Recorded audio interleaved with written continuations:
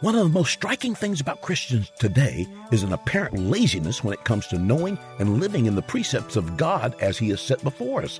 It's almost as if we're traveling through life half asleep, unaware of the impact we should be having on the world. Listen to today as Pastor Rander addresses this apparent lethargy. In this message, it's time for the church to wake up, stand up, and fight for the cause of Christ. He'll be speaking from a number of scriptures, so get pen and paper ready as we begin. Number 3, we must refuse to accept the sin of legalizing same-sex marriage. We must refuse to accept the sin of legalizing same-sex marriage. What is a marriage covenant? What is a marriage covenant?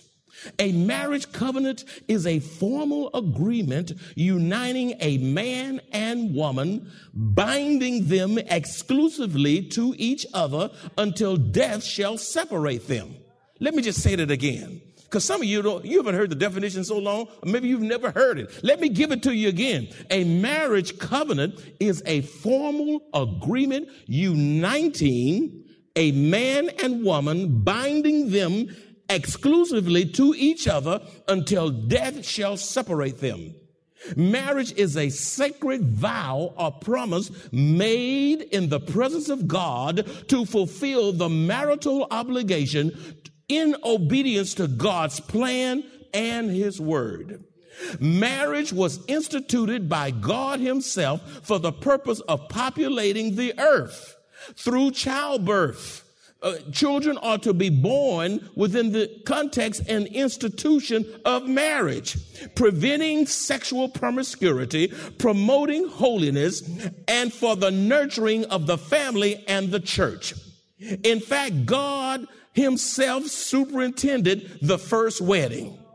Hebrews 13:4a says, marriage is honorable among all. Did you get that? Underline it. Marriage is honorable among all.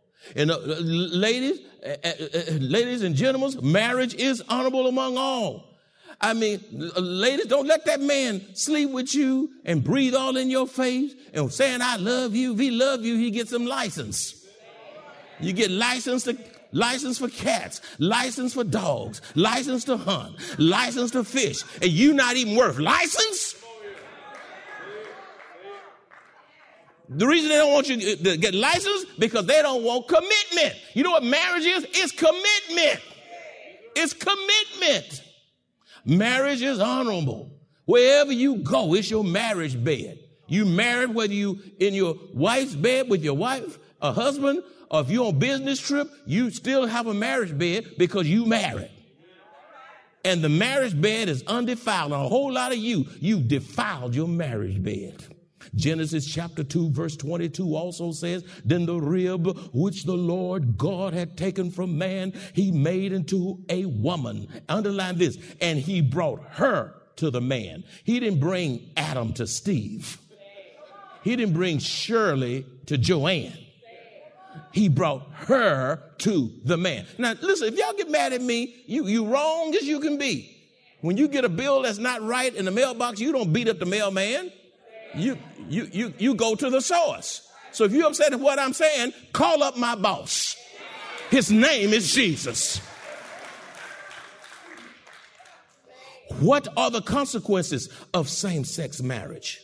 What are the consequences of same-sex marriage? A, it denies a child either a father or mother and does not create a family, but an unnatural, sterile union. 2 men or 2 women cannot produce a child. No baby's going to cry. You got to have a man and a woman for a baby to cry. Genesis 1:27-28a says, so God created man in His own image. The image of God He created him. Male and female He created them. Then God blessed them. And God said to them, be fruitful and multiply. That's after He married them. After He married them. After He married them. This is secondly, what are the consequences of same-sex marriage? It becomes a cutting edge. It becomes the cutting edge of the sexual revolution where all types of sexual freedoms and perversions will become universally accepted. Legalizing same-sex marriage has opened the door for all types of corruption and decadence, such as polygamy, which is a marriage that includes having more than one wife or husband at the same time. We got some polygamists out there by radio and television, perhaps even in this church house. In some cases, the men are permitted to take young girls as wives with girls' family blessings. See, that's what happens when you change the definition of marriage. Then you know what? It spirals down into incestuous marriages. Incestuous marriages, which is a marriage between two blood relatives. Listen to this account. In 2016, a mother and daughter were arrested and charged with one count of incest for marrying each other. The mother indicated that since she had lost custody of her biological children to their father's mother and had no contact with them, she felt no law had been violated. Court records shows this isn't the first time she has married one of her own children. She also married one of her sons in 2008. However, court records show that marriage was annulled in 2010. You see, it spirals down to even this. One may even be able to marry their pet, which is already permitted in some countries. See, when you change the definition, where does it stop? It goes down, down, down, down, down. And that's what Satan wants to do. Bring the whole fiber of America, the whole family unit down. As Christians, we must take a righteous stand. Say righteous stand. Our goal is to stand up for the defense of traditional marriage and family. We should not be fearful now. Don't be afraid of people because of your stand. And at the same time, since we're dealing with homosexuals, gay bashing is inappropriate. It is wrong. It is sinful. Having a personal hatred against any individual because of their sinful choices is wrong. They have to answer to God. You can't get folks saved being derogatory toward them. Besides, you don't know what your children and grandchildren are going to become. If they're not already that and you don't know it. God forbid. You don't know so don't be careful because you don't know what's heading to your house. There are many who have family members who have chosen the homosexual lifestyle. We must display an unconditional love of Christ and seek to win them to Christ. And you will not win those who are sinful to Christ by bashing them, beating them, calling them names, avoiding them, treating them like they are not even a human. That is pride, my friends. My friend, let's go on. Same-sex marriage is not a true marriage because it violates natural law and, more importantly, God's law. It offends God. We must consider the candidate's position on this critical issue in the upcoming election. You say, what? How do you know? Because of Leviticus chapter 18, verse 22. It says, you shall not lie with a male as with a woman. It is an abomination. Romans 1, 26 and 27 says, for this reason, God gave them up to vile passions, for even their women exchanged the natural use for what is against nature. Likewise, also the men, leaving the natural use of the woman, burned in their lust for one another, men with men, committing what is shameful and receiving in themselves the penalty of their error, which was due. Isaiah 5:20a also says, woe to those who call evil good and good evil. God created marriage to be between one man and one woman and having children exclusively within that relationship only. Just because the Supreme Court has sanctioned same-sex marriage does not mean we as Christians have to embrace or accept it.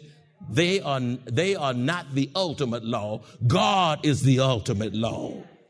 All this is being done in the name of tolerance and equality while the law of God is being discarded. In America, the 10 Commandments have been removed from many public facilities. Beloved, the Bible is the eternal truth that does not change in the midst of a changing culture. I'll say it again. The Bible, say Bible, is the eternal truth that does not change in the midst of a changing culture. My friend, Psalms 119, 142 says, your righteousness is an everlasting righteousness, and your law is truth. Your law is truth. Psalms 119, 160 says, the entirety, all of this book, all of your word is truth. And every one of your righteous judgments endures forever. I love what the Gospel of Mark chapter 13 verse 31 says. Heaven and earth will pass away, but my words will by no means pass away. My friends, we must stand against the sin. Here's another one. We must stand against the sin of gender identity and bathroom laws. That's a sin. Texas and 12 other states have joined in the battle with North Carolina against the federal government's encroachment on transgender bathroom laws. The Texas Attorney General is joining with the attorneys general and governors from 11 other states to file a brief in federal court to block a U.S. Justice Department's challenge to North Carolina's House Bill 2. This bill states that transgender people must use the bathroom coinciding with their sex on their birth certificate, not as they outwardly portray themselves. And as a result, look what's happening to that state. Economic pressure has been applied to the state of North Carolina by canceling major sporting events. Because they won't abide by the bathroom laws, the NBA All-Star pulled the game. Now, why are they in that? They ought to play basketball and go on to the next city. The Atlantic Coast Conference has canceled 16 college football bowl games because of the bathroom law. And popular singers have canceled their concert because of the bathroom law, resulting in millions of dollars in lost revenues, all in an effort to force the state to rescind the law. You see where this is going? In another case of transgender identity, privacy policies prevent schools from informing parents of the gender identity of students who will be rooming together overnight on field trips. Therefore, a male student who identifies as a female can room with a female student without the female student's parents being informed. There are also cases in America and other parts of the world where parents are refusing to identify their child's own gender, saying that they will allow the child to decide their own gender at a later time, even though it's obvious at birth what their sex is. They may change their sex, but God still sees them as He originally created them to be. Unless those who do such wicked things repent, they will die in their sins and receive eternal judgment from God.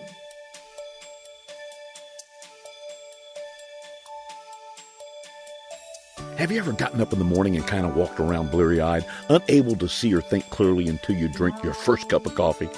Join us today as Pastor Rander challenges us with some spiritual caffeine as he continues the message. It's time for the church to wake up, stand up, and fight for the cause of Christ. Another issue we must deal with is we must protect the sanctity of life. We live in a culture of death that promotes euthanasia and physician-assisted suicide. The recent healthcare decision states that contraceptive methods, which includes abortion, must be provided. We should vote to end abortion and taxpayer funding of it. Taxpayers should not have to fund the abortion law, the killing of babies. Now we have the wicked and damnable death by gender, which is a sex-selective abortion. Sex-selective abortion. A baby should not die just because of its gender. You say, where's that in the scripture? I'll show you. Exodus chapter 1, verses 15 through 17 says, Then the king of Egypt spoke to the Hebrew midwives, of whom the name of one was Shiphrah, and the name of the other Puah. And he said, when you do the duties of a midwife for the Hebrew women and see them on the birth stools, if it is a son, then you shall kill him. See that? But if it is a daughter, then she shall live. Nothing new under the sun. That's called sex-selective abortion. But I love verse 17. But the midwives feared God and did not do as the king of Egypt commanded them, but saved the male children alive. Wow. What we need today are more Christians like the midwives who had a reverential fear of God and were willing to do whatever it took to save babies. Life begins at conception. Life begins at conception. There has to be life in the womb before there can be life outside the womb. Since Roe versus Wade was enacted in 1973, it is estimated that nearly 60 million babies have been murdered through abortion, and who knows how many more have gone undocumented. Psalms 139 verses 13 through 16 says, For you, that's all of us, for you formed my inward parts. You covered me in my mother's womb. God did. I praise you, for I am fearfully and wonderfully made. Marvelous are your works, and that my soul knows very well. My frame was not hidden from you when I was made in secret and skillfully wrought in the lowest part of the earth. Your eyes saw my substance. It saw the sperm fertilizing the egg, being yet unformed. And in your book, they all are written, the days fashioned for me, when as yet there were none of them. Beloved, the greatest injustice is not to allow a baby to be born, to not allow a baby to be educated, to not allow a baby to be rich, poor, black, white, Hispanic, Asian, Jew, even born with a physical disability. The Bible says in Exodus 20:13, you shall not murder. And abortion is murder. After Cain killed his brother Abel, God said in Genesis chapter 4, verse 10, the voice of your brother's blood cries out to me from the ground. And you talking about all those babies being killed, their blood are crying out to God, and God hears the voices of the victim of those murdered babies. Church, the blood of multitudes of innocent babies are crying out to God from the ground. If my mother had aborted me, she would have murdered a gospel preacher, and I would not be preaching to you today. What if your mama murdered you? You wouldn't be sitting here saying amen today. If you can, abortion always takes, let me tell you something about abortion. Abortion always takes the life of an innocent human being made in the image of God. Let me tell you something else about abortion. The abortion procedure itself can have enormous mental and physical consequences for the mother. Let me tell you another stat on abortion. I have many more, but time won't permit. Teenagers who aborted are 10 times more likely to attempt suicide than teens who have not had an abortion. To those of you in the congregation and radio listening audience, allow me to share a word of comfort and hope for those of you who have had abortions in the past. Abortion is not the unpardonable sin. Okay? Abortion is not the unpardonable sin. Therefore, you must cry out to God, confess and plead the blood of Jesus Christ over the sin of abortion. You need to repent and turn to Jesus, and he will forgive and remember your sins no more. You say, how do you know that? Because of Hebrews 10:17, which says, then he adds, their sins and their lawless deeds I will remember no more. Next, we must actively stand against rampant sin in the church. That's why America is in the condition she's in, is because of the state of the church. Not only is America plunging downward to new depths of moral decadence, but the church herself stands in desperate need to return to biblical truth, righteousness, justice, and holiness. Churches are no longer influencing our culture as Christ intended, but rather the culture is influencing the church. Because of sin and moral scandals in the church, there is little difference between the morals of many churches in America and the morals of the unchurched and the unbelievers. The church has become the safest place to sin without consequences. I say it again. The church has become the safest place to sin without consequences.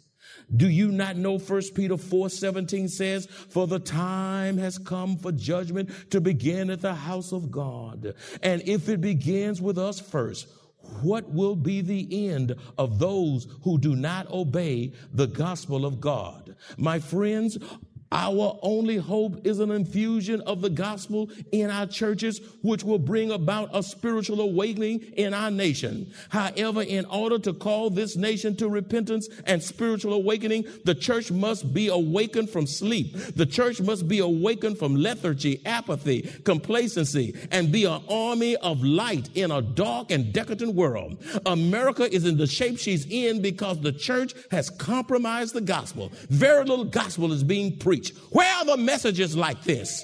The mouths of preachers have been hushed. The word has been forsaken, and the church has gone to sleep.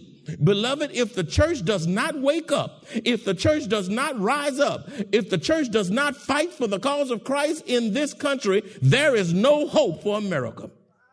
Our passivity, our attitude, behavior in the church, and how we conduct ourselves as ambassadors in this world will determine whether God will bless us or curse us as individuals and as a nation. Romans 13:11, which is our text, says, "And do this knowing the time, that now it is high time to awake out of sleep."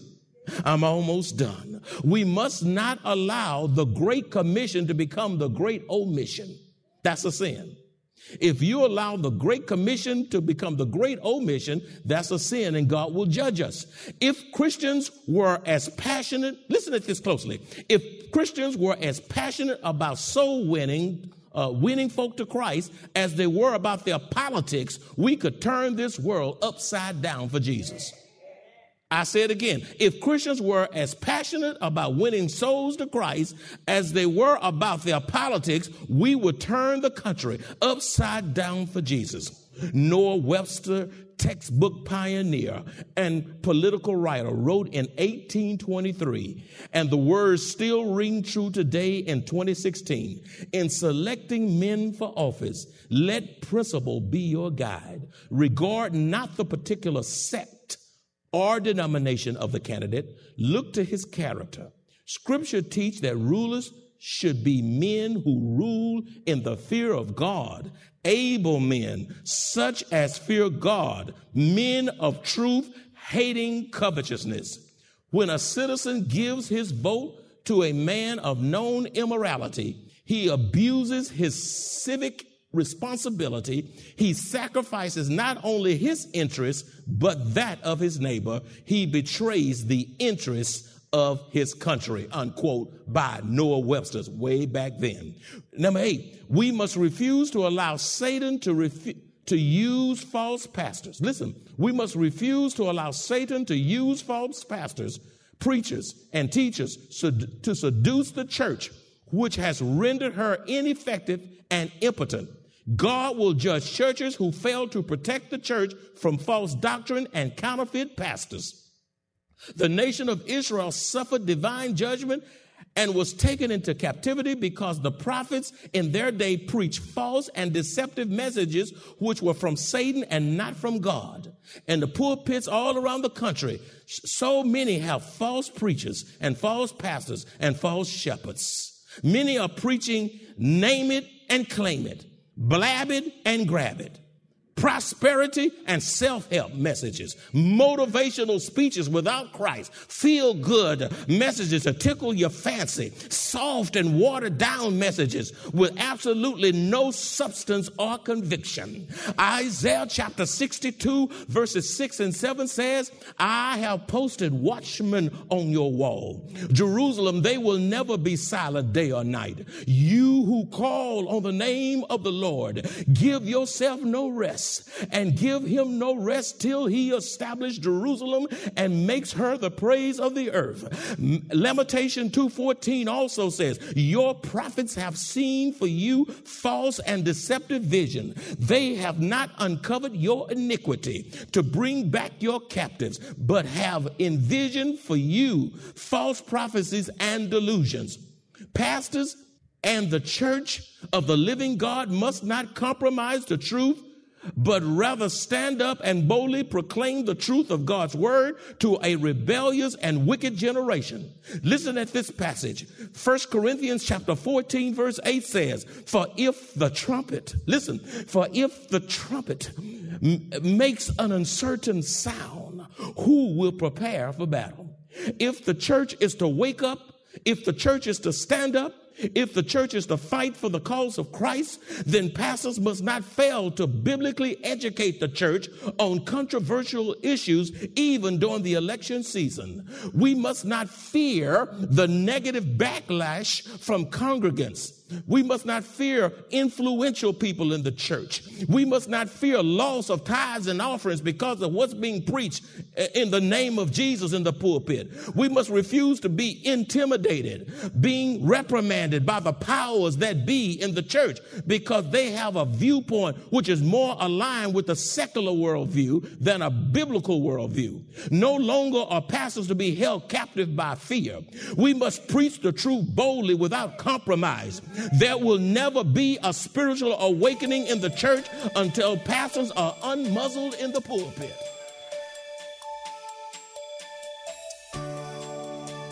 Thank you for tuning into this program from Maranatha Bible Church Broadcast Ministry. This broadcast is supported in part by your generous financial contributions, and we invite you to partner with us in spreading this important word throughout our local community and the world. If the Lord spoke to you in this message, let us know. Call us at 210-821-5683. Even better, come and visit us at 7855 East Loop 1604 North, Converse, Texas 78109, directly across from Randolph Air Force Base. Visit our website at www.maranathasa.org, where you will find an archive of audio and video messages. You can also find service times, directions to the church, upcoming events, and much, much more. Tune in next week as Pastor Draper continues to teach us from the Word of God. Thank you for joining us today, and may the Lord's blessings be upon you.